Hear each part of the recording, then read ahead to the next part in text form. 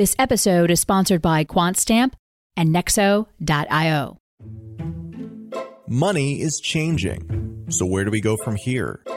Through high-profile interviews and thought-provoking analysis, join CoinDesk's Michael Casey and Sheila Warren of the World Economic Forum as they explore the connections between finance, human culture, and our increasingly digital lives. This episode is brought to you by the CoinDesk Podcast Network.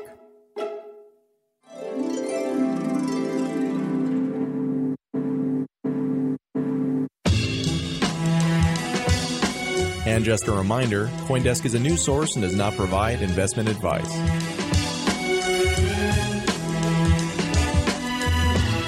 And now, here's Michael Casey. Hello and welcome to Money Reimagined. At CoinDesk, we have a thing we call Theme Weeks, where 1 week of every month we focus on a topic. We get reporters and op-ed contributors to provide articles and columns. We do TV interviews on the issue, and we dedicate podcast episodes to the same theme. Now, I'm going to go out on a limb and say that this month's theme, which happens to be highlighted this very week, is the most important one confronting our internet existence. I'm talking about privacy. So since Money Reimagined does not shy away from big topics, I'd say, Sheila, we refuse to be daunted by them. That's the focus of today's show. Most people will understand on some intuitive level that online privacy is a problem. We all know about how our personal data is at risk from hackers and hear the constant stories about attacks and breaches. But there's also a mindset that says no one cares about privacy. There's this idea that we've given up on it for the convenience of everything that the Web 2.0 age supposedly offers us in terms of connectivity and information. If you've been paying attention to Money Reimagined over the past year or so, you'd know that we think this is a dangerously naive position. And maybe, just maybe, the world is waking up to that. If so, it's because the privacy problems in the Web 2.0 era are staggeringly large. Trillions of dollars in cybercrimes that are entirely focused on accessing data that is supposed to be private. The literal attack on our democracy from scandals such as the Cambridge Analytica partnership with Facebook, Edward Snowden's NSA revelations, and now the talk of China's new digital currency giving a government unprecedented snooping power. But believe it or not, it's more insidious than that. We're now learning that every aspect of our lives is being driven by the algorithms of big corporate platforms such as Facebook and Google. In some respects, we're discovering that we are already living in the Matrix. Can we undo the mess we've created? Our two guests today will tell us that, yes, we can. They are also not going to downplay the magnitude of the problem. In any case, I am sure that we would struggle to find two people more qualified to talk about this. David Chaum is widely recognized as the father of digital currency. In the 90s, he launched a project called DigiCash that became the forerunner for Bitcoin and for this giant world of crypto that now consumes us.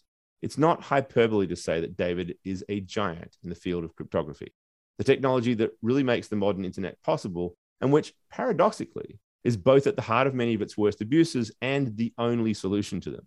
These days, David's calling card is that he is the inventor of the XX Messenger and founder of the XX Network, touted as the first consumer-scale, quantum-secure online platform that allows you to communicate and exchange value without revealing so-called metadata. Tor Baer is the founder of Secret Foundation, one of the core organizations supporting the Secret Network. That's its name, by the way, not necessarily its description. It's a private, by default blockchain for permissionless applications. Tor has worked full-time at the intersection of privacy and blockchain since 2017. Before we get to these two great guests, let's hear from my co-host, Sheila Warren. Hi, Sheila. Hey, Michael. So before we get to privacy, we'd be remiss not to just look at the other elephant in the room, and that is the state of markets, the crypto markets. I mean, quite a tumultuous experience these past couple of weeks, and people sort of wondering whether the joy is gone from all this and everything else. I've been in this for so long. I for some reason, I just feel underwhelmed by it. I'm like, could not agree more. So many times, you know. Yeah, here we are again. You know, so the cycle continues, right? As you know, I think we've talked about this. I don't even tend to check. I tend to find out about these crashes like a little later than you would expect that I would, because I'm certainly not refreshing the index on a regular basis, because it's, to some extent, I think we're here for different reasons. And I always think that I'm not going to call this a bear market or whatever it is, but certainly this kind of volatility separates a little bit like the true believers and the wheat from the chaff, And so my favorite year so far has been the year that we were in a full on bear market, because the building that happened was just fantastic. And we're all reaping benefits from that right now. But on privacy, and my hope is, of course, that privacy will be a main focus of the build that happens during this particular period of downturn, right? Because people are going to have the time to worry less about the marketing and communications, let's say, around some of these things, and really focus on the build, which is at the end of the day, it's still needed. We're still in the adolescence of this technology. But on privacy, I think it's something that we talk about a lot on Money Reimagined, is the idea that culture drives a lot of the value that we give money, like the money's a meme, like all these things we've talked about as general thematics of our entire, the reason we started the show in the first place. And privacy is no different. It really does have a lot of cultural connection. And the ways that we think about and talk about privacy are rooted in our expectations around how we interact with each other as a society. What is the role of government? What are the role of corporations? How do we want to treat each other? How much trust do we have in human nature to act in pro-social versus antisocial ways? And so many of these things I'm hoping we'll talk about today, but I think are reflected in the differences you see around how privacy is talked about. You mentioned China, of course, and in my mind, I always think it's naive and frankly just offensive to kind of paint any culture with one broad brush. And certainly, as we well know, the leadership in government does not reflect the views of the entire population by any means, regardless of how representative democracy might be. But certainly, I do think that China has provided, I think, a frame for this conversation. The fact that there's a lot of openness around digital surveillance, and that's kind of part of the intention of some of the experiments the current Chinese leadership is investigating or interrogating, I do think provides us a way of engaging with this topic that I think is really important. Yeah. And I want to point out that when I mentioned China before that, I mentioned Snowden's NSA revelations about the United States, right? So, it does cut both ways. But on that note, why don't we bring our guests in? So welcome, David. Welcome, Tor. David, to you first. It's a joy to have you here. I remember I was writing The Age of Cryptocurrency back in 2014 with Paul Vignier. And I don't think you'd really been engaged at that point very much, if I understand it correctly, in the cryptocurrency world. I mean, I think you were working on a bunch of stuff in stealth, right? But I've managed to get through to you and find you and talk to you. And it was just a pleasure because, truly somebody that people look to as the founder of this whole thing, which is really, really a big honor for you and puts a lot of pressure on you as well, by the way. So welcome. I don't know. When I'm walking around some of the conferences, every second person I run into wants to shake my hand. Yeah. And I think people are appreciative. I've made a lot of people rich. And it's true. It's not lost on most of them. But this thing has now been raised to a level where it's no longer ignorable by the powers that be. Right. And this is creating tremendous opportunity. This moment, it's an extremely exciting place. And, you say it's a lot of responsibility. And let me just riff on that. And sure, yeah. You see, when you've done something like I did, like invent the untraceable sending in 1979, and a lot of the crypto stuff, and set cryptography free by having a conference when NSA said they were going to put people in jail for doing that, and so forth. It's kind of a hard act to follow. And so the only thing you can really do is something really spectacular. A lot of people, live off the same thing they did a long time ago, or they keep changing what they're doing and claiming they're reinvented. But I've been pursuing the same mission since the late 70s. And I'm delighted that there's a few really exciting new shoes that will drop. I've made some really fundamental innovations that you'll be hearing about in the coming weeks, actually. And the Messenger is the implementation of one that was announced like 5 years ago, where I found a way to speed up the mixing by a factor of like 1,000, and no one had really ever sped it up since, I proposed it in 79, even though there were like over 6,000 references to the original article I read on Google Scholar. So it's important for us to step back and take this kind of higher level perspective to start with, right? So before we bring Tor into the conversation, your column for CoinDesk, thanks for your contribution there, it addressed this idea that privacy is an inalienable right. But you also heard me mention in my monologue to start with there are folks who've just written it off right? There was this thesis, we don't care about privacy anymore because all these other benefits come from it, which I think is, as I said, dangerously naive. There's so much harm that has been done out of that ignorance. So in the context of that, what do you mean by this? What is this inalienable right? And how do we raise that concept to the level of awareness that it perhaps should be? Well, let me unpack that. I think there's really two questions. I mean, one is, does it make sense to say that, who would be interested in spying on me, or I don't really care, and that sort of thing? That's a really interesting topic. And then the inalienable thing is a totally new thing that raises a real issue of digital slavery and stuff that I'd love to get a chance to really go into that. But first, just think about privacy. And we're at a point where Edward Snowden has told us that the governments are making the full take. They've captured everything. You could store all the chat messages that everyone sends on a small little hardware device. I mean, you don't even need the big data centers they have for storing everything. So it's a matter of record what you've said, even if it's encrypted. But when the quantum computers are available to various actors, all that content will be transparently readable, and the AI and machine learning will be able to analyze it almost for free. So it's essentially silly to say, who would take the trouble, or, I don't have anything to hide. We know that it will happen. So as soon as you switch over to quantum resistant messaging, your traffic will be protected on an ongoing basis. Until then, everything you say now is and will be used. I don't know if it's against you, but sort of, in some way, without your knowledge or consent by various actors. And it's hard to predict these days, more so than in recent memory, like who those actors will really be. So this also gives some pause. But one reason to support all this privacy technology is not just because you're personally worried. It's also you have to support the ecosystem because there are people whose lives depend on privacy, journalists, people put themselves in harm's way and all kinds of stuff. So it's a socially responsible thing to do to use these kind of platforms and support them. It's also, I think, important to recognize that there is an aspect of privacy that we just have to let go of. Was said famously years ago, right? Get over it, right? You have no privacy. Well, that is true probably in terms of walking around privacy, because the Internet of Things, all surveillance cameras, all this stuff, there's a bunch of stuff that you're doing and it's sort of public, and you just have to realize that that's going to be analyzed and scrutinized and recorded and not worry about it. Government policy is not really effective at stopping or really giving comfort that that kind of thing's not happening.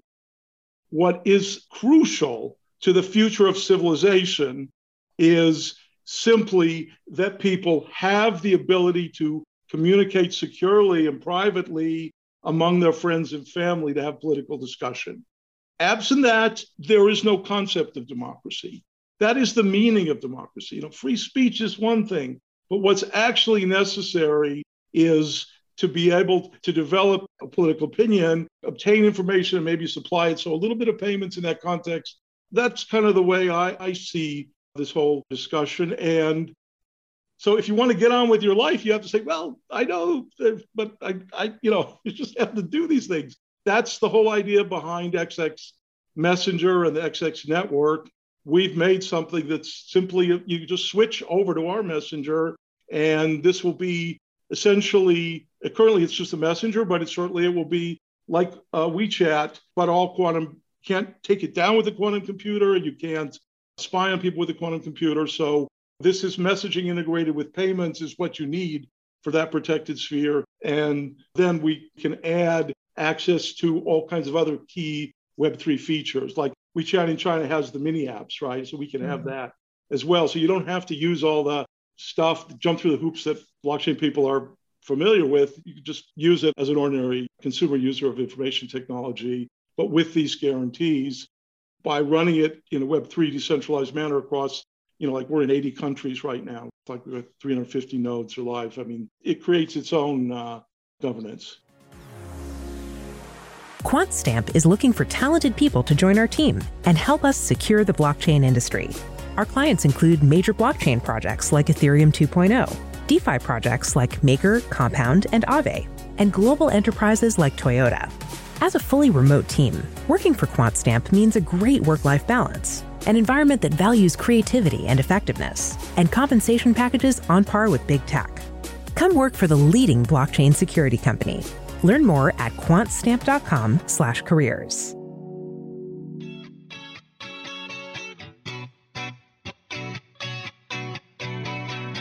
Nexo is a trusted and easy-to-use crypto platform where you can buy cryptocurrencies at the touch of a button and start earning up to 17% annual interest that is paid out daily. They support all of the major assets on the market and even allow you to swap one asset for another or borrow cash against your crypto without selling it. Nearly 3 million people in over 200 countries trust Nexo with their digital assets. So whether you're just getting started or you're a seasoned pro, get the most of your crypto today with Nexo at nexo.io. So I'm going to avoid going full lawyer on this. I mean, I could talk about Griswold versus Connecticut and like how the law is codifying this kind of concept of privacy and what is privacy. And I think that we're seeing actions by the Supreme Court right now that are kind of eroding the common understanding we've had in the legal realm of what privacy is. And I think that not everybody understands the implications in some of the spaces that are active right now, gun rights, abortion, whatever, for the internet. The same basis and foundational law is what kind of governs this concept of privacy. What I think we're seeing is something that I think of as like differentiated privacy, right? So there's this question on a blockchain. People are always like, oh, it's transparent, so everyone can see everything. And isn't that so great?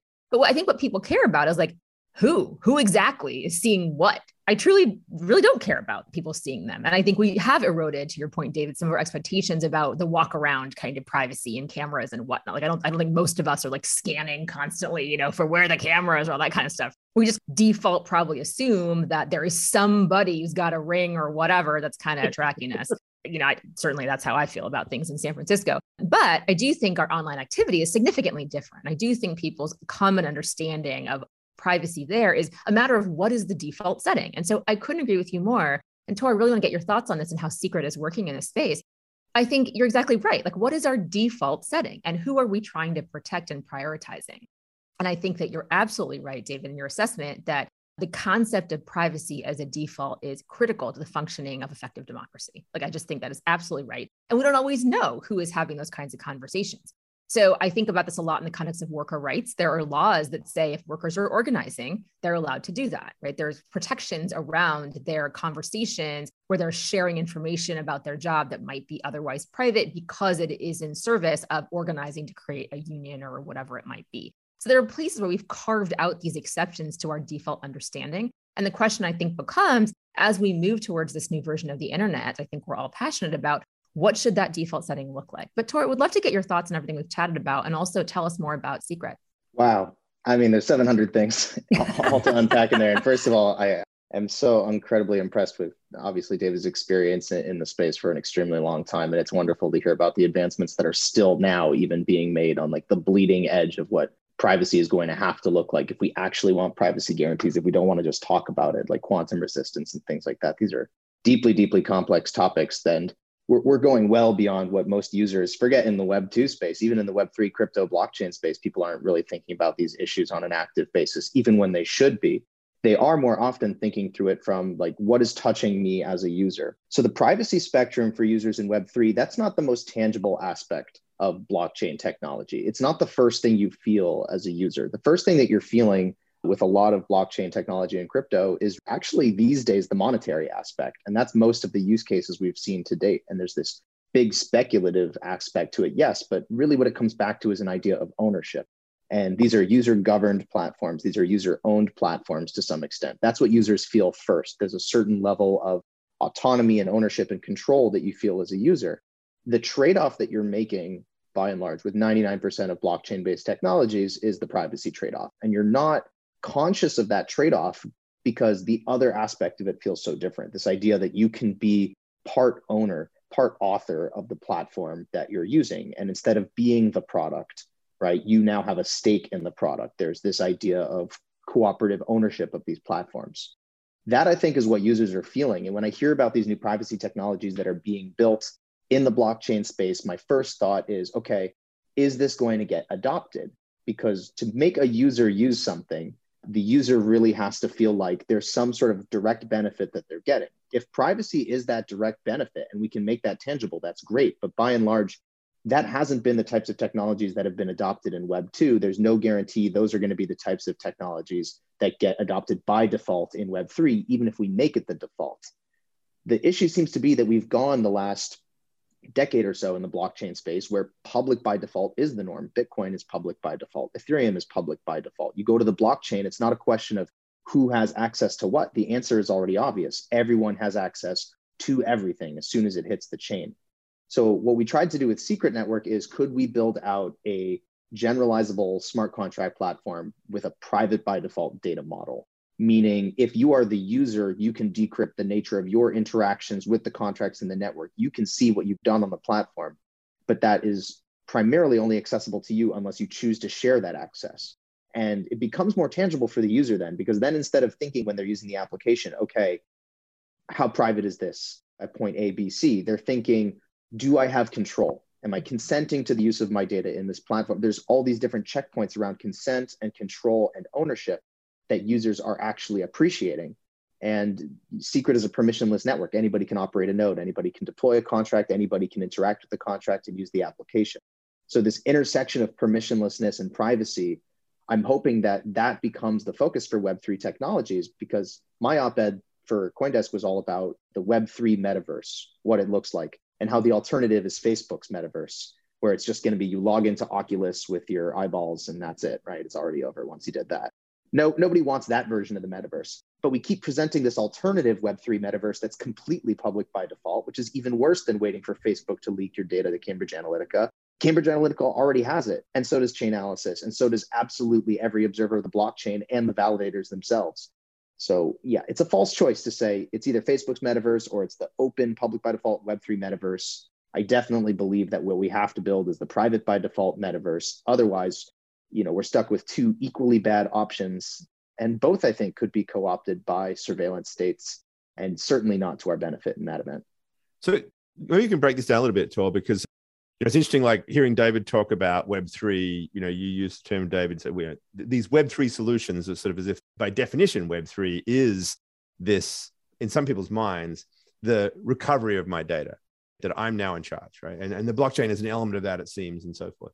So it's almost like the word itself is being used as if it were to say, this is a privacy version of the web that we're moving toward. But you're saying otherwise. Your column today was like, no, these Web3 platforms we're talking about could just be just as bad as the other ones.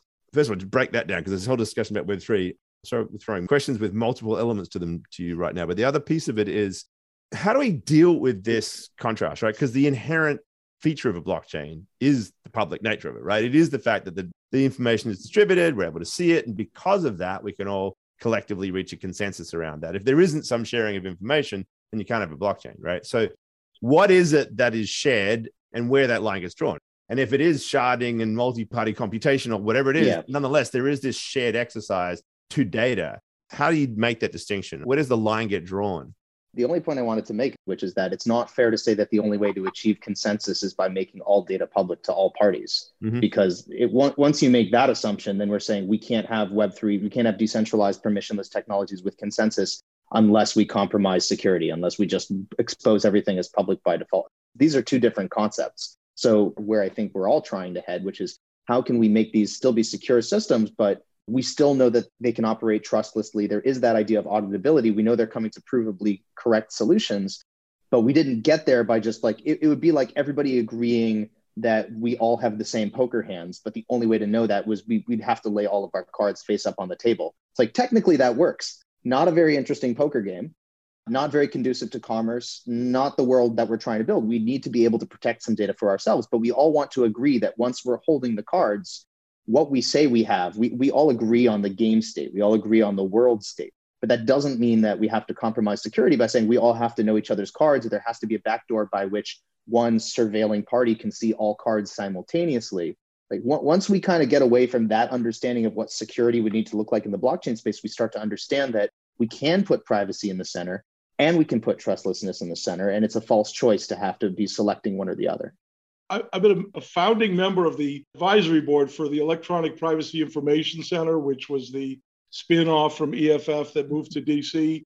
And I was often a guest at the OECD, with the privacy panels and committees and discussions. So I've been steeped in this whole legal question and all these amicus briefs and all this way of looking at the privacy over many decades. And, the US has been a little bit behind the rest of the world, but still, I would say that is the fundamental problem with that whole line of thinking, because inherent in the legal analysis that I've seen is this implicit assumption that everything still works like with filing cabinets and, newspapers and printing, and it's all the same. But cryptography belies that completely. It's a fundamentally different set of possibilities, but it's not obvious. I think we're suffering from a lack of awareness of the real possibilities. I think you partly see it in the way that blockchain is often characterized as trustless. When the meme gets out there that you can have your security and your privacy too, it's going to bode very well for the world. I totally agree. I was thinking what you're saying, Tor, about that poker game. I have a daughter who recently turned 6, and the difference between 5 and 6-year-olds is that 5-year-olds, when they play games, cheat. It's just what they do. It's actually age appropriate. And they get very offended if you try to cheat or if you point out they're cheating, because they truly feel entitled to all the information. So that poker game you described, where everyone has to share their cards, would be very appealing to her. But I often ask myself, jokes aside, who's the 5-year-old in the situation?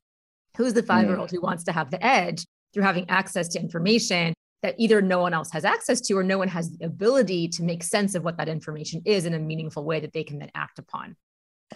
Just note that they turn 6 and all of a sudden they're like, then they get very self-righteous about your cheating, right? Like, how dare you? Yeah. Like, this has been the role of, the intelligence community. Yeah.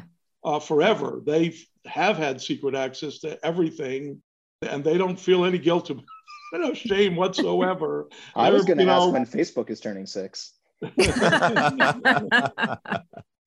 Social in general, right? It's really interesting because I think people are aware of the advantage of that. But when you visualize it as simply as playing a poker game where one person can see everyone else's hands and no one else can, it really makes it more powerful for people. Because I think, to the point you're making, David, earlier, I do think there's some fatigue around this, not because people think that, corporations or platforms or the government or whatever having this access is the right thing, but because it's just, what do you do? But there isn't a sense of what do you do about that? And I know people who've left social, left platforms and come back and this and that because of the gravity of that, particularly during a pandemic when you have other ways of staying connected. All these kinds of things are very real cultural influences. But yeah, I think it behooves us all to say, do we want a system where everyone's the 5-year-old or no one's the 5-year-old, right? And what is the default? And of course, what again is available to whom and for what purpose, and who is vetting that purpose is pro-social as opposed to selfish or even overtly antisocial, even malevolent. People can make their own deals, so to speak, when they go out into the informational world in a Web3 context. They can sort of choose their own arrangements and insist on privacy, that there will be people willing to provide that to them. So I think it's going to be a bit different when the centralized world creates a monolithic consumer offering, and that can be very frustrating. And the people in China that I've spent a bit of time in China, people just don't talk. They won't talk to you about it. They don't want to think about it. It strikes us as a Westerner as a very odd thing. Both of you talk about there are solutions, right? That we do have the technology to do this. We can have our cake and eat it too. And David, in your piece, you sort of talked about, I think, some rebuilding the internet almost from the ground up to get to these principles. And Tor, in your piece as well, you talked about this privacy by design as almost a foundational principle of what Web3 needs to be. So my question to both of you, to you, Tor, first, is okay, great. How big a job is that? We've established this infrastructure. And an infrastructure is not just the technology. It's literally the ways of acting. It is these hugely powerful monopolies of communicative, collective platforms that are social in their power more than just economic or technical. So how do we break all that down and start again? Clearly we can, but what are the steps we need to take? Yeah, I don't want anybody to think that I'm an anarchist or a hyper-libertarian or anything where I'm advocating for the abolishment of all existing systems, legal or technical or otherwise. There's a lot of work that needs to be done at the foundational level of the internet, and there's a lot of people doing that incredible work. And like David is doing, solving the problem that comes after the problem, right? Already seeing the issues that are going to come from a quantum computing future. is essential. You have to have that level of foresight.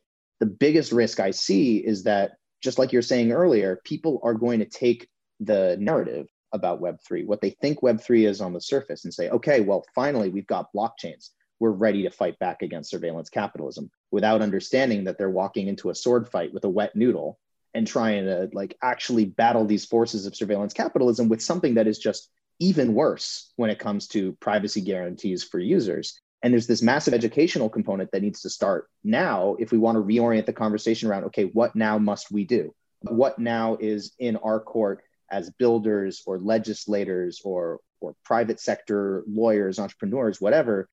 We need to know the battle that we're actually trying to fight. And if we think that this part of the battle is already solved just by saying we built these decentralized systems, therefore it is trustless and uncensorable, and then we've just got it ass backwards, like to turn a phrase.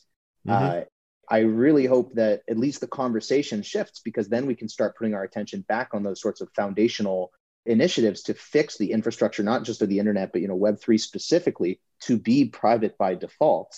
The risk being that we go so far down the path of these public by default systems, Bitcoin, Ethereum, all these public by default networks get so big, so prolific, integrated into so many Web2 platforms, that the social layer of Web2 creeps into the user incentive layer of Web3. And now we are part owners of tons of public by default platforms. We're incentivized to stick to platforms that ultimately actually don't benefit us. To me, that is the big risk, is we're not going to build good enough solutions that are private by default fast enough to counteract that trend. And at the same time we're fighting that battle, we have the other battle where we have to build these bazookas like David is doing that are going to be the real huge steps forwards around resistant messaging and organizing technologies, the real keys to, self-sovereign organization, real human empowerment for the decades to come. So it sounds like part of the problem is the language you're using and the sort of the concepts and that, like, not being clear about what we're talking about. But it would seem to me also the business models as well. You got technical solutions, but like, how do we actually create an environment in which it's profitable and attractive to build these sort of pro-privacy models from the start? I mean, first, again, to you, Tor, just because you guys are in this space, right? You are enabling apps to be there, and you've been trying to build businesses on this basis. So yeah, I mean, that's the cryptocurrency piece of it, where you can make users part owners of the network and part owners of the platforms. That's the incentive model, the same as the incentive model is in other networks. The incentive model is a layer, and privacy is another layer. You can still have user ownership and still have these privacy guarantees for users. That would also be a false choice. So our methodology is the same that it is for any other Web3 system. Like, what's the incentive for users to use Ethereum and applications built on Ethereum? There's the economic incentive for being an Ethereum miner. There's the economic incentive for issuing tokens on the platform and then creating integrations for those tokens within decentralized applications. It's the same economic incentives emerging for Secret Network and its ecosystem. It's just that we also have the privacy guarantees. And if we have the best economic systems, if we scale the fastest for these applications, if they're solving real use cases, we can get just as big as any of these other layer one ecosystems. We just want to be also providing the privacy guarantees. One thing I'll say that privacy gives us an advantage for is that there's a lot of people who will only flow one direction within the system. Once they experience a private by default system, they do not go back the other way. And there's plenty of people where they'll absolutely, go to the private by default system after trying something public, or they'll go from one public network to another. We end up being a black hole for the most ethos-driven people in the space, or people who have suffered from a lack of privacy through whatever security properties they've lost in other networks. We tend to naturally, over time, accrue human capital and technical capital from people who have experienced the downside of public by default systems. And it's one directional flow. But I mean, like David will tell you the same thing. That's the beauty of cryptography. Sometimes things only work in one direction. And that's kind of the point. Yeah, thanks, Michael. I mean, you raised a couple of questions, and I guess let me just simply say that to the second point, it's not necessary to create a whole new network because technology is so advanced. You can just now afford an overlay network. So in the old days, we couldn't. Now you can. That's just a network that's built on the current network. And so the XX Messenger, which, as I mentioned, relevant to our topic here, available now in the app stores just this week. Just like any other messenger, it's easy to use. There's no special blockchain awareness needed, but it does run on our 350 nodes around the world, and it protects your privacy both in terms of the end-to-end encryption being quantum resistant, which no other messenger has, and it also protects the communication by the metadata shredding. So each message makes 5 hops, and it's randomized in a batch of 1,000 messages by randomly chosen nodes, and they forget how they reordered it. So that's why the metadata is shredded. So basically, it's a very easy to use, simple thing that anyone can use that actually does protect your privacy in a fundamentally strong way now, in really an endgame way. You can switch to it. So there's no longer a reason to hesitate to move to it. Now it's for a limited portion of your life. It's a very secure, protected sphere. So it's not going to have forums with thousands of people in them or stuff like that. It's for small groups and direct messaging and so on. And then as we add payments, it becomes the WeChat, the most popular dominant type of application that most people want to use, messaging combined with payments. And then we add the mini apps, we're good. So this is the way forward. Let me just jump in, just for our listeners, want to clarify, because not everyone's going to be familiar with the concept of metadata, right? And so it's important to understand that I think people have a very visceral understanding of data itself, like you put something, a photo, whatever out there, but the metadata is data about that data. So it's basically saying when it was created, where, how, who, et cetera, IP addresses, like things like this. And what is not necessarily as commonly understood is the value of that metadata to both centralized platforms and companies, but also from the standpoint of surveillance. It gives a tremendous amount of information about this. And so I'm curious just to get a quick, David, you went into this, but Tor, how do you think about, data versus metadata and how a blockchain interacts or interfaces with both of those concepts? And what is your general, weighting of importance around that? Or how do you think about those concepts just from kind of a more layperson standpoint? I think what the layperson recognizes, at least with blockchains now, is when they're like the data that they're sending actively consenting to the use of the blockchain. Like they understand, like they go on a block explorer, they see what they did to Ethereum, and then they go, oh, okay, my money went from here to there. And they kind of stop at that point, right? That's what touches the user. I think it's very obvious that users don't think about everything else that goes into it. And then MetaMask has these massive security holes published about where it's collecting everybody's IP addresses and potentially leaking those. And we just kind of, in terms of the saving calories part of it, I think users are saving those calories right now. We are really not thinking about those aspects of how we interact with Web3 technologies. You have to be, as a builder, thinking about all of those if you want to provide an actual private by default experience. I can definitely tell you which one is more tangible for users. And I can definitely tell you that it's not that one is more important than the other to solve. Like all of this matters. If you're just protecting data and you don't think about the metadata that surrounds your interactions, let's say the contract in the network or with an application that is your front end access to that network, then you're obfuscating it from yourself, something that you probably should be aware of. But I understand that it's very mentally taxing to be aware of that at all times, and a little horrifying too if you just think about how passively we are leaking all of that. Yeah. And a really classic example of when I first became really aware of the impact of metadata is as a lawyer. And so you send documents back and forth that have revisions in them. There's like lore and legend about people looking at an edit history, a revision history, to see what internal comments were made with a client by the other side, and then using that as leverage in a negotiation because the lawyer didn't strip the metadata. They didn't understand how to do that. And all of that record became available.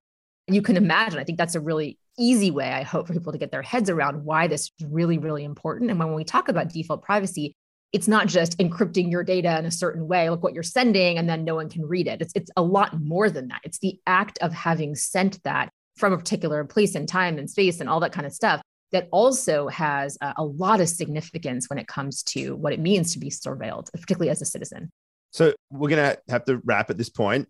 Look, I think that's a pretty good place to end, actually, because it's a point about education, about people sort of understanding these concepts and how important that is if we're going to make progress as a society here, because there are all sorts of vested interests who are there to try to keep this existing system because it's been exceedingly profitable for, a number of strong entities. Creating awareness around these seemingly complex, but actually not necessarily that difficult, if we use some of the metaphors that Sheila was applying there, to understand issues is critical. So on that basis, and we see this podcast as well as much of what CoinDesk does as an integral part of the educational process. And certainly, Tor, you've been at the forefront of that educational process through your own podcast. And David, you've been talking to everyone from government officials to cryptographers to just regular folks about this stuff for many, many years. So keep up the good fight. Thank you very much for joining us in this little slice of that and for both of your contributions to Privacy Week. It was a great pleasure to have you both on. Thank you. Thank you. Thanks very much for joining us as well, everybody. As always, come back next week and join us for another edition of Money Reimagined. Bye for now.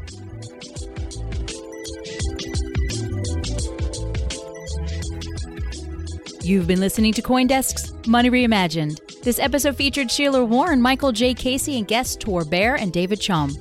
Our theme song is Shepherd. This episode was produced and edited by Michelle Mousseau, with additional production support from Eleanor Paul and announcements by Adam B. Levine.